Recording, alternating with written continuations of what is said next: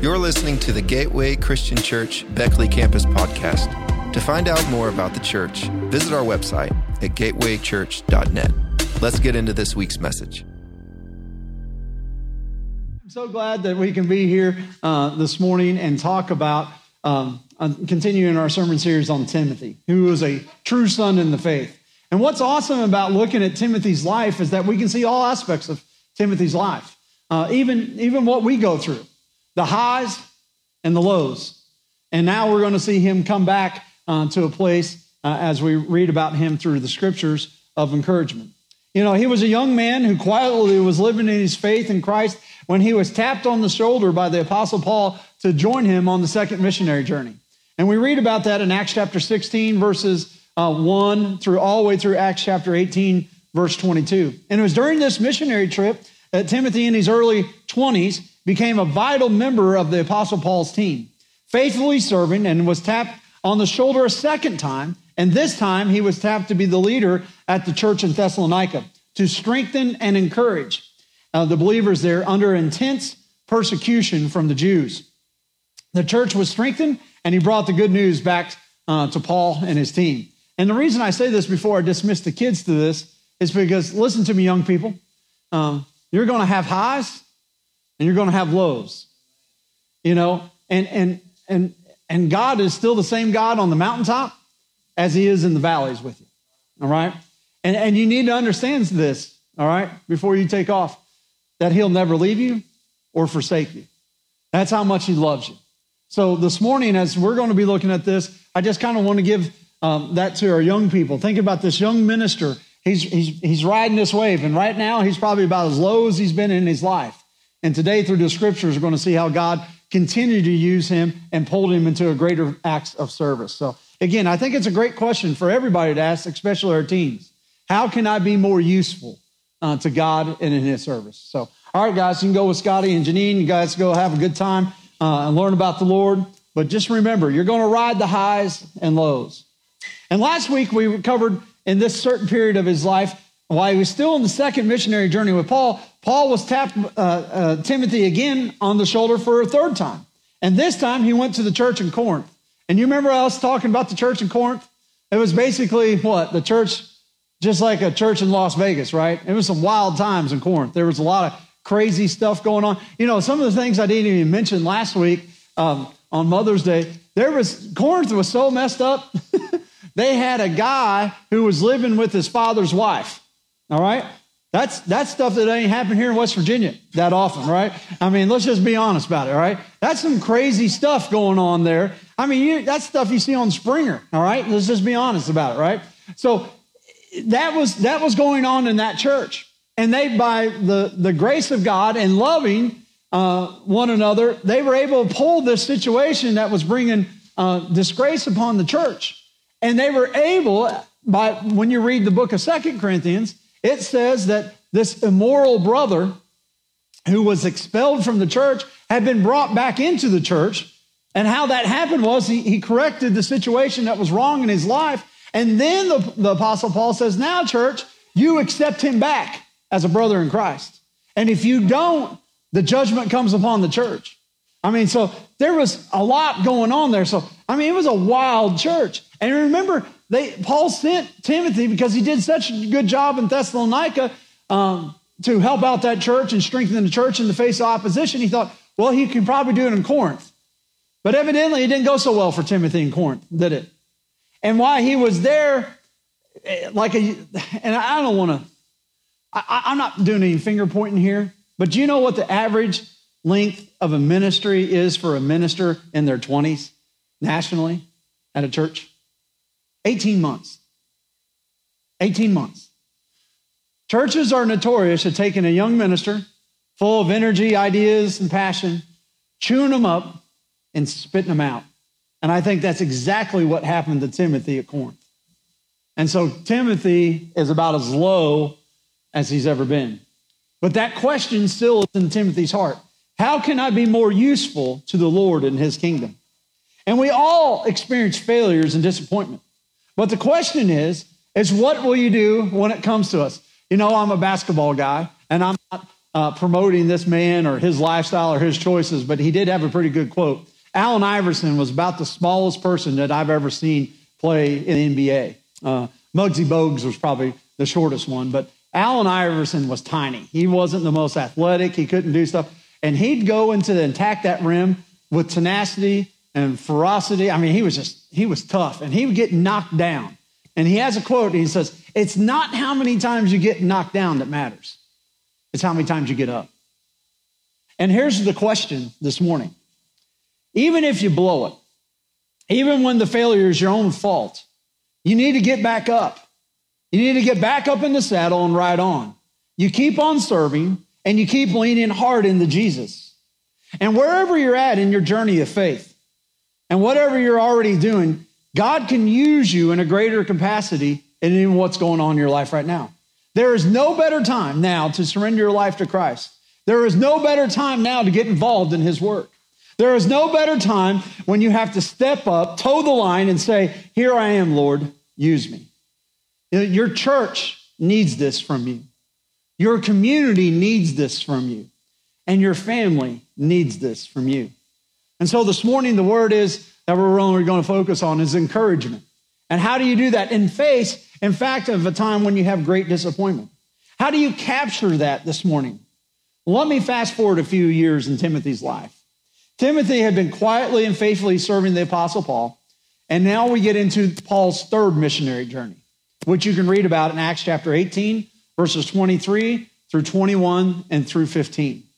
And it's around AD 60 that the Jewish opposition has finally caught up with the Apostle Paul. And they caught up with him in Jerusalem, and they had him arrested and imprisoned. Now listen, Paul had different levels of arrest in when you're reading his letters. One of them that we're going to be talking about today, he was under home confinement. He had an ankle monitor. All right. So he still had some freedom, but he was the first one to experience ankle monitoring. All right. So he's under home arrest when we're picking up the story today. And then later in the Apostle Paul, during Emperor Nero, he would actually be put in jail, and then eventually he was executed by the Emperor Nero during this time. But right now, he's under house arrest in Rome. Okay. And here he writes what we call the prison letters. And in the Bible, you have the books of Ephesians, Philippians, Colossians, and Philemon. These are the 4 books he writes while he's under house arrest. Now, again, when bad things happen to people that I know of, most of them don't start writing books for Jesus Christ. But the Apostle Paul did. You know, I have a saying, and you all know this, pity loves a party, right? Pity loves a party. And when bad things usually happen to people, they usually close the blinds and shut down and get depressed. Not the Apostle Paul. Because even under home confinement, he wrote these letters. You know, like in Bible college, we had to memorize all the books in the Bible in order. And the other one that he wrote before this was Galatians. And so I always remember the order of Galatians, Ephesians, Philippians, and Colossians. You know, go eat purple carrots. That's how I remembered it, right? Galatians, Ephesians, Philippians, Colossians. That's how I remember it. Some people said General Electric Power Company, but they're just weird. I like go eat purple carrots. But anyways, that's how you memorize things like that and help you in the Bible when you're studying it. But here's the thing about the Apostle Paul. And all these short letters, Timothy is included in the greeting. So now we know where Timothy's at during this time. Look, Philippians 1:1. Paul 1:1. Paul and Timothy, servants of Jesus Christ, to all God's holy people in Christ Jesus at Philippi, together with the overseers and deacons. All right? Now look at Colossians 1:1. Paul says, Paul, an apostle of Christ Jesus by the will of God, and Timothy, our brother.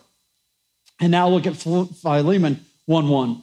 Paul, a prisoner of Christ Jesus, and Timothy, our brother, to Philemon, our dear friend and fellow worker. So it seems that Timothy has become the right-hand man of the Apostle Paul during his home confinement. And if we're answering the question, how can I become more useful in the Lord's work and in his kingdom, then we can look at Timothy's life as an example. He had just come off this major disappointment of what took place at Corinth. But now he goes back and spends time with the Apostle Paul. And let me say it this way. I believe this in your Christian walk, all right? I believe everybody needs a Timothy in their life. You need to have someone that you're encouraging and pouring into that will carry on the work of God. I believe that. Everybody needs a Paul in their life too. You need somebody that you look up to as a spiritual mentor. And I also believe everybody needs a Barnabas in their life. And that's a friend that will encourage you no matter what. And Paul had these three relationships in his life, and Timothy desperately needed the Apostle Paul again. Because when you go through a time of disappointment and discouragement that Timothy went through, questioning like, man, I don't even know if I can do this anymore. Am I doing what God wants me to do? You need somebody in your life who will pour into you and say, look, God's not finished with you yet. The greatest t-shirt that's ever been made is not the Gateway shirts that we have. The greatest t-shirt that's ever been made was the shirts I had made when I was at Grandview. And everybody hated those shirts because I had the first letter of these shirts, and it was an orange shirt with white lettering, and it had just lettering all over it, and they were all out of order. And the whole point was somebody to ask you about your shirt. There was just like P and G and D, and there was all these letters on your shirt. I call it the alphabet shirt. But when you could look it down at your shirt, you were supposed to be able to point to the letters and say, please be patient with me. God's not finished with me yet. God's not done with any of us. You say, well, I'm getting up in my years. Well, Moses, how old was he when God called him into ministry? How old was Abraham and Sarah? You got to understand, God has plans and purposes for your life. God's not finished with us yet. So when we go back and look into Philippians and dive a little bit deeper into the word, and when Paul's under house arrest in Rome, Timothy is his right-hand man. And he has come back since the experience that took place in Corinth. Read Philippians 2:19, and the word of God says, Paul writes this, I hope in the Lord Jesus to send Timothy to you soon, that I also may be cheered when I receive the news about you. Now pay attention to what he says next about Timothy. Verse 20. Don't miss this verse. I have no one else like him. Now, wait a second. Paul had lots of people around his life. Lots of people who encouraged him. We've mentioned several already in our study. Barnabas, John Mark, Silas, Titus, Aquila and Priscilla, Titus, Justus, Luke, etc. All these people are mentioned, but go back to what he says about Timothy. I have no one else like him. The closest I think we see a relationship described like this in the Bible is David and Jonathan in the Old Testament. But Paul says, I have no one else like him. Timothy was probably not the most gifted leader. We see what happened to him at Corinth. When we get back to the books of 1st and 2nd Timothy, it's clear that Timothy's picture of his personality, he never thought he was good enough. It seems like he was more of an introvert, very shy, timid nature, kind of like me, kind of one of those guys that's kind of just, yeah, all right, anyways. Timothy seems to be more of a follower. But on the other hand, he was used by God in great ways. He was going to be used as he went through this period of his life to be a strong leader. Maybe he became more courageous and outgoing. And probably when we read about him, he probably sent him to Corinth to replace Titus. I don't think that was the last time that Timothy went back to Corinth. It's just my opinion. Yet Paul says this again. I have no one else like him. Why was Timothy so admired by Paul? Don't miss this. It's not the depth of his giftedness, but rather the breadth of his character. Let me say that again. It probably wasn't the depth of Timothy's giftedness that impressed Paul so much, but it was probably the breadth of Timothy's character. And this is important to you and me because not all of us need to be the superstars. It won't matter. You know, I remember when I was talking to Dave about the idea of partnering with Gateway to start a campus in Beckley. He said, you've been the lead minister since you were 24 years old, whether you were at Grandview, whether you were at New Hope in Indiana, and then Guyandotte and came back to Grandview. He said, how will you do sitting in the second chair? You know what I said? Put me there. I'll put a sign on it that says number 2 because I'm done with being number 1. I'm a good team player. I'm not the head coach of Shady Spring. I'm the assistant coach of Shady Spring. I said, I've had all that time and attention in the spotlight. And I feel like the way I'm wired, I feel like I'm a pretty good number 2. And I believe that Timothy understood that in his role. And I think he understood that he could fit in that role and be used in that role, and God could do great things through him. But here's the thing. Even when his level of his giftedness maybe was called into question, Timothy still worked on his character. And we need to understand that too. We may not always get the award or the promotion or the accolade, but we can always be working on our character when it comes in our relationship to Jesus Christ. And I think that's important for us to understand. You see, when I see people who are extremely gifted and talented, like today, I have the opportunity to coach in the Scott Brown game. And these are all the seniors from all over the state of West Virginia. They have the Class 4A seniors playing against the Class 3A, AA, and Single A seniors. That's the team I get to coach, all right? And I tell you, these are all the top basketball players of seniors in the state of West Virginia. And when you get to be around these kids, you're like, man, these kids are really good. They can really play. But I think about all the way back down to, you know what I do at the high school? I coach the JV kids. Those are the freshmen and the sophomores that dribble the ball off their feet, that making me lose more hair. And they're overall just great kids. And I love being around them. And they may not have the talent and the ability that some of these guys are flying down and going to be dunking on the rim today and shooting it from 30 feet, but they love basketball just as much as those other guys do. But you know, there only might be 1 in 100 of those superstars. But for those other 99 kids that play basketball and give their heart and soul to it, it still matters to them just as much as it does to the superstar. And you matter just as much as God. Maybe your role's not out front.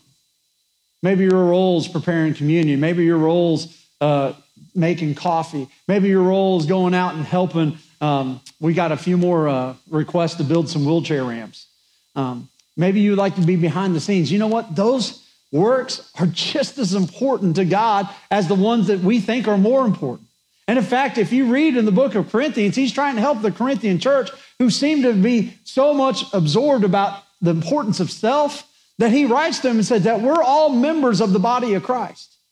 And each one of us have a unique design. And some of us, you know, the piggy toe can't say to the eye or the nose that you're not needed. You need your piggy toe. You cut that sucker off and try to walk and see what happens. Every part that we think is glamorous, not as glamorous or not as useful, those parts make the body work. I don't know what the reason for the appendix being in there, but God designed it for a reason, didn't he? And so my point is look, you may think, well, I couldn't get up there and preach a sermon. Well, neither can I. I do my best on Sundays. That's all I try, all right? But listen to me. Whatever God has called you to do, you do it and you work with all your might to bring glory to God. And Timothy understood this. There's a lot been written about what it takes to be a good leader, isn't it? John Maxwell writes books on leadership all the time. But you know, there's very few books written about what's it mean to be a good church member. What does it take to be a great team member? What does it take to be a great church member? What kind of member is more useful to the Lord and work in his kingdom? Timothy shows us this. Listen to what the Apostle Paul says about him. Philippians 2:20 goes on. I have no one else like him who will show genuine concern for your welfare. For everyone looks out for their own interests, not those of Jesus Christ. But you know that Timothy has proved himself because as a son with his father, he has served with me in the work of the gospel. I hope, therefore, to send him soon so I can see how things go with me. And I am confident in the Lord that I myself will come soon. What more can we learn from Timothy and in his service and encouragement, but also about our usefulness of the kingdom? And here's the 2 things I want you to take today. Number 1, he cared more about others than he did himself.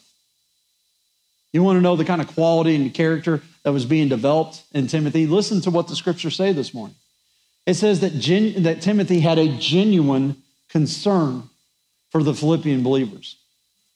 Others, even though Paul's team seemed to be more concerned about themselves and then the work of the Lord. and the people of the church.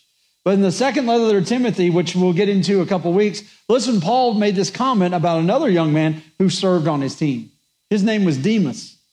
It says, for Demas, because he loved the world, deserted me.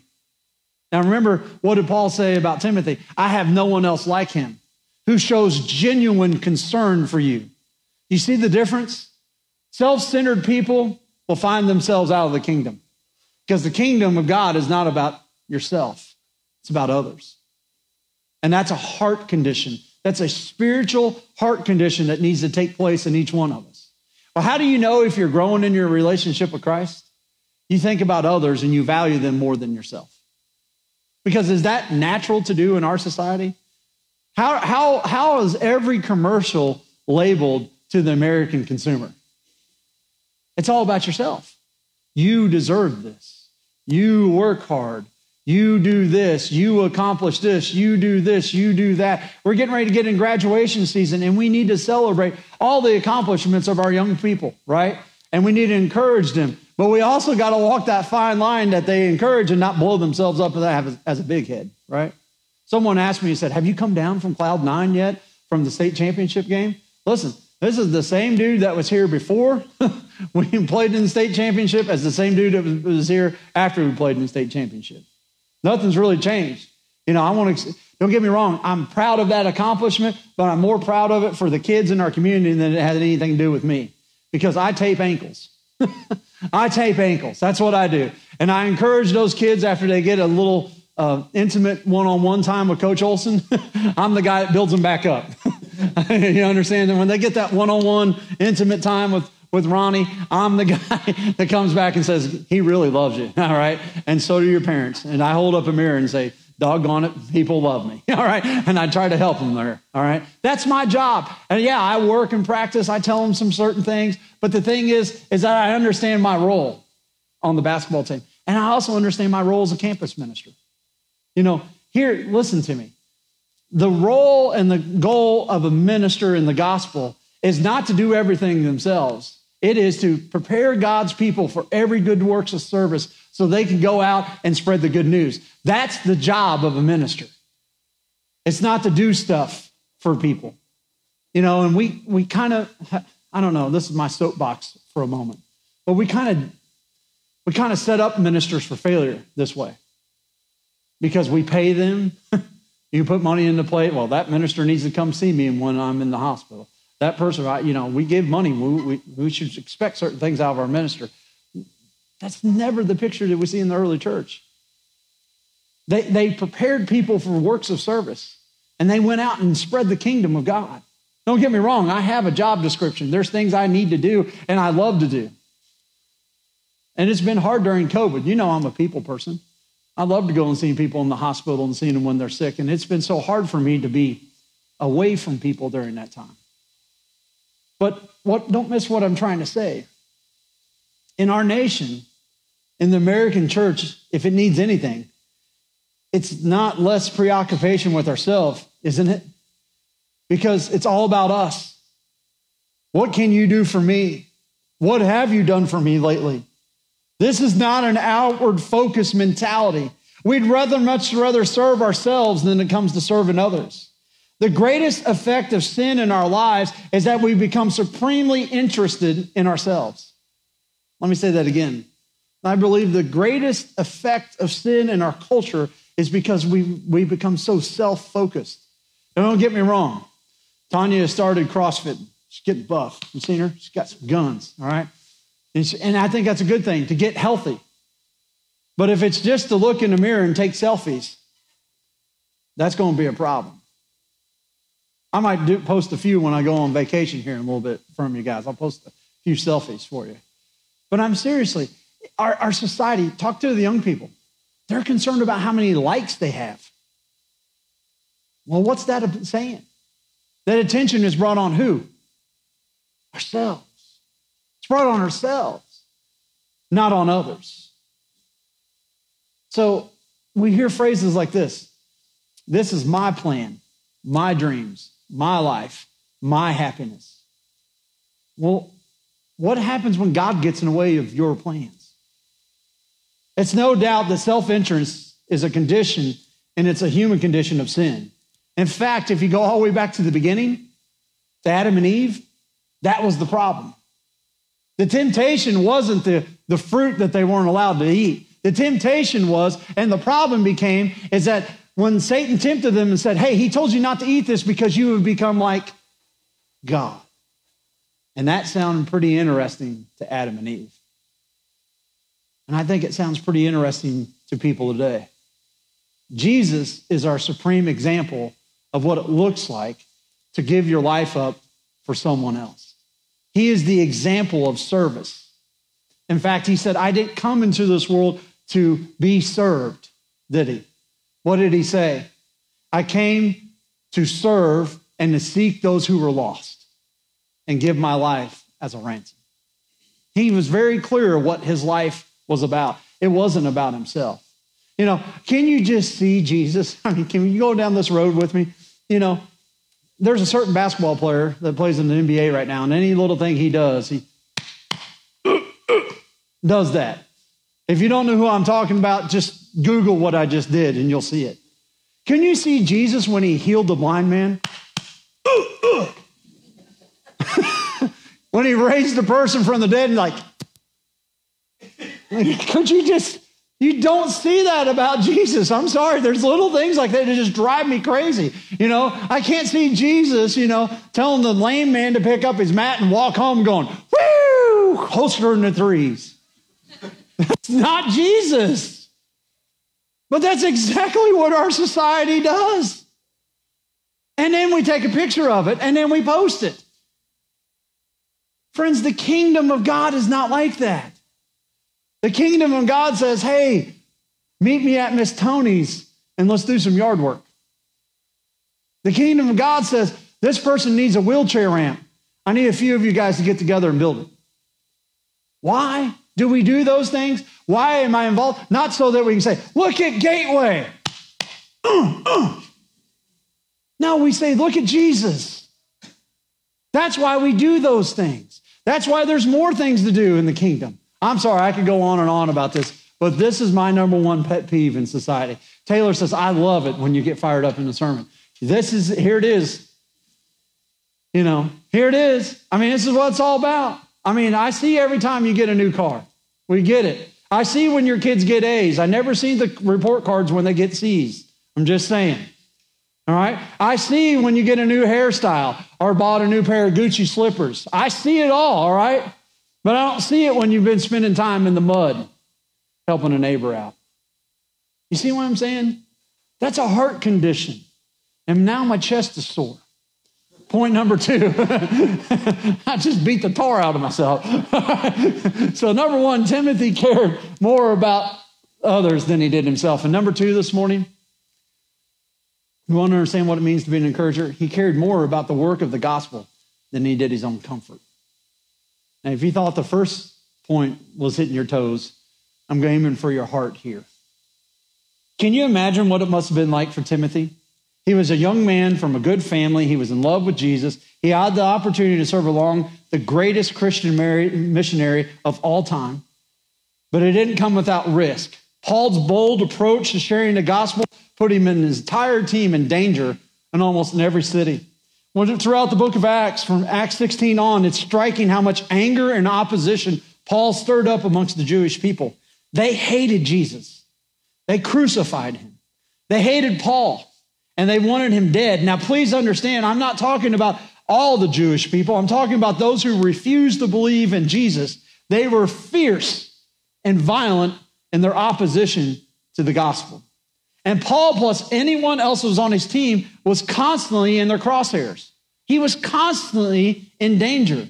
And we see now throughout the series, no one on this team was more consistently present with Paul than Timothy.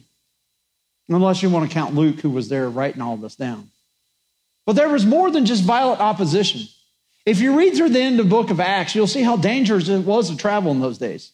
It wasn't like they jumped on an airplane and flew in business class.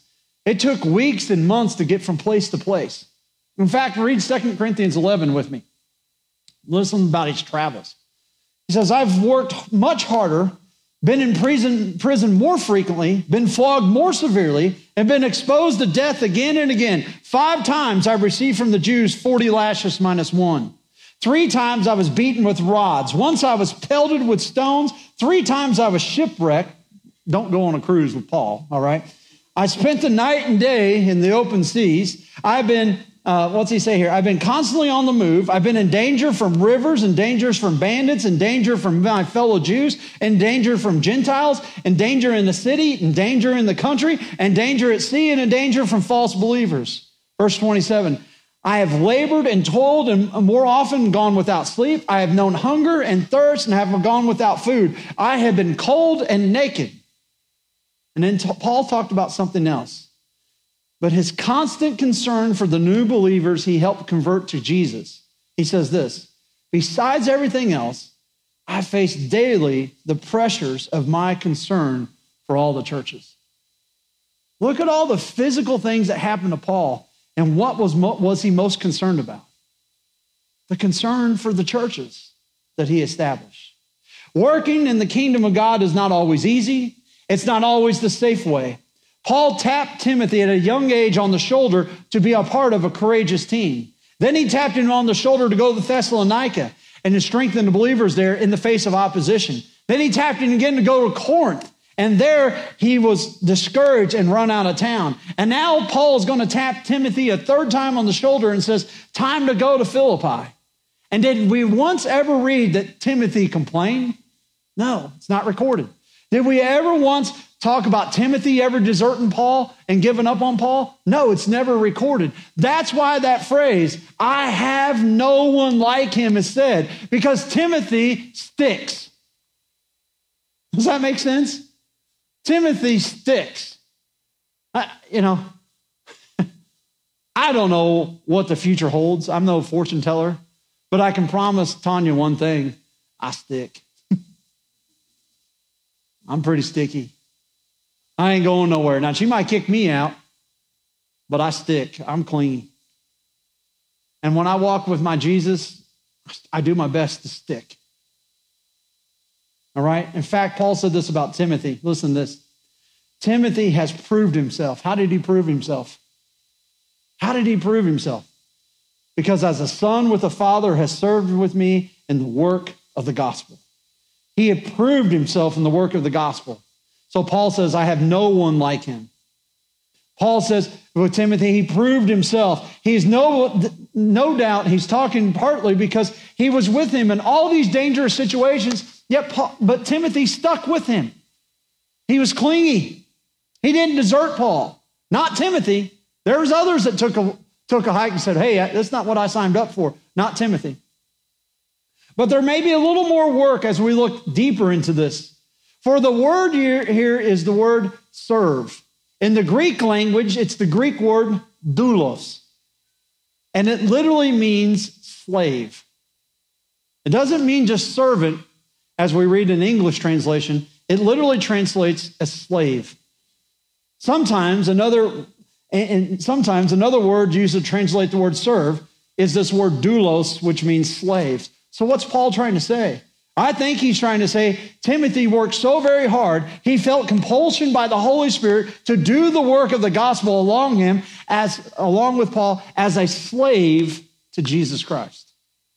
That's the kind of commitment that Timothy had made to Jesus. Can I get on my soapbox one more time? When I look in the American church, we're as committed to our church as long as it meets our needs. All right, this is going to get a little rough, but hear me out. I think a lot of people go to a church as long as they feel like they are getting spiritually fed. But what happens when you're not? Is it time to try out another buffet and see if they can feed you for a little while? We have a lot of Christian spiritual diabetics in our culture that have said, I want sweet Jesus, but the moment it gets rough or the moment I might hear something that kind of edges in on my comfort and way I see things, well, there might be another church out there that better fits my needs. Gotta be careful, including myself. I'm not preaching to you than something I haven't looked myself in the mirror and said to myself. But Timothy's life shows this about him. It's not about his giftedness that makes you useful for the Lord. It's about your willingness to be available and saying yes to God in faith. It's not about your giftedness. It's about your willingness to be available. Get off the attention off yourselves and put it on the others. That's what God put you here for. Commit yourself to serving God without concern for your own comfort. Let him take care of you. Timothy's life is a great example, but guess what? We can go back even a little farther, even past the example of the Apostle Paul, from who he served as an apprentice. We can go all the way back to Jesus. And this is where Paul is pointing in the Philippian believers. Listen to what he says in Philippians 2, 3 through 5. He says, do nothing out of selfish ambition or vain conceit. Rather, in humility, value others above yourselves. Not looking to your own interest, but to each of your own interest, each one of you to the interest of others. In your relationships with one another, have the same mindset of Christ. What is the mindset of Christ? Care more about others than you do yourself. Care more about the work of the gospel than you do your own comfort. But look at what verse 6 says. Oh, man. While being the very nature God, he did not consider equality with God something to take to his own advantage. It's referring to Jesus. Rather, he made himself nothing, taking the very nature of a servant, doulos, being made in human likeness, and being found in appearance as a man. He humbled himself and became obedient to death, even death on the cross. Maybe you're having a hard time with this concept, but what I want you to see is look to Jesus. Look what he left when he came to this earth. He's God himself. With all of the things that come and the attributes that come to God, he chose for himself to come and walk on this earth and became obedient to the Father, even to the point of death on a cross. So when you're asked to serve in whatever area of ministry in the church, whether it's here on Sunday mornings or it's in our community, do it as you're serving the one who served us first. It's the example set by Jesus. And you know, the thing I want to kind of wrap this all up this morning, consider others above yourself. Consider the gospel above your own comfort. The purest form of that happened on the cross. But before it happened on the cross, it happened the night when they instituted the Lord's Supper. Because you all know how I feel about feet. Feet are disgusting. I could not imagine back in the day when most people didn't have shoes and they walked on dirty paths and then those things and and people would get down and wash their feet. And on the night that the Lord instituted the Lord's Supper, it says he took a wash basin and towel and wrapped it around himself and got down and washed his disciples' feet. That's what service looks like. He took the lowest form of a servant and he washed feet.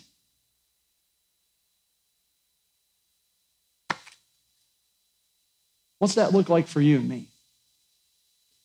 And if we're honest, are we living in a society, in a church culture that'd be comfortable with that? Trust me, don't get nervous. We ain't have no foot washing service going on here. You all might.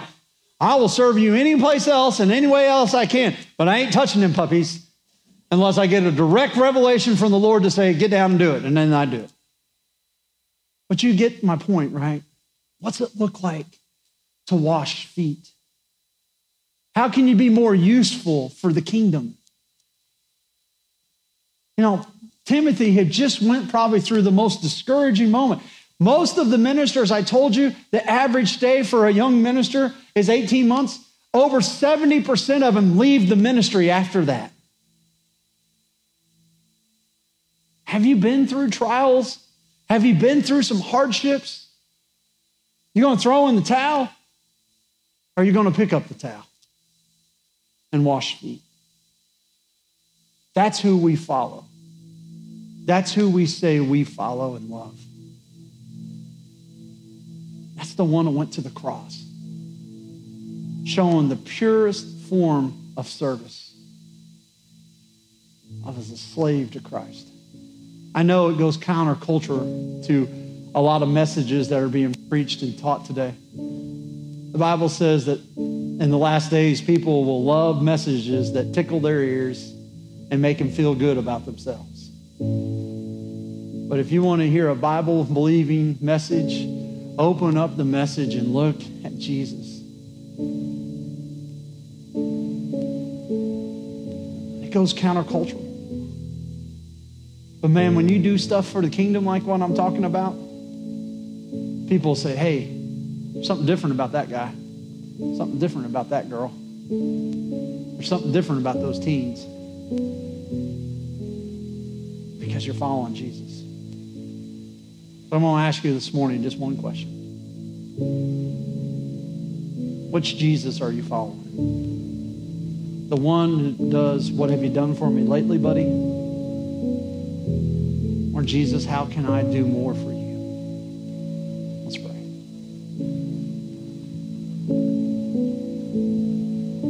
God, I thank you for your love. I know it never fails. I know you'll never let go.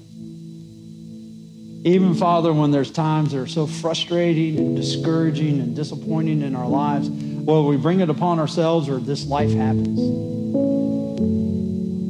you're relentless in your pursuit for us. You never stop. You never let go.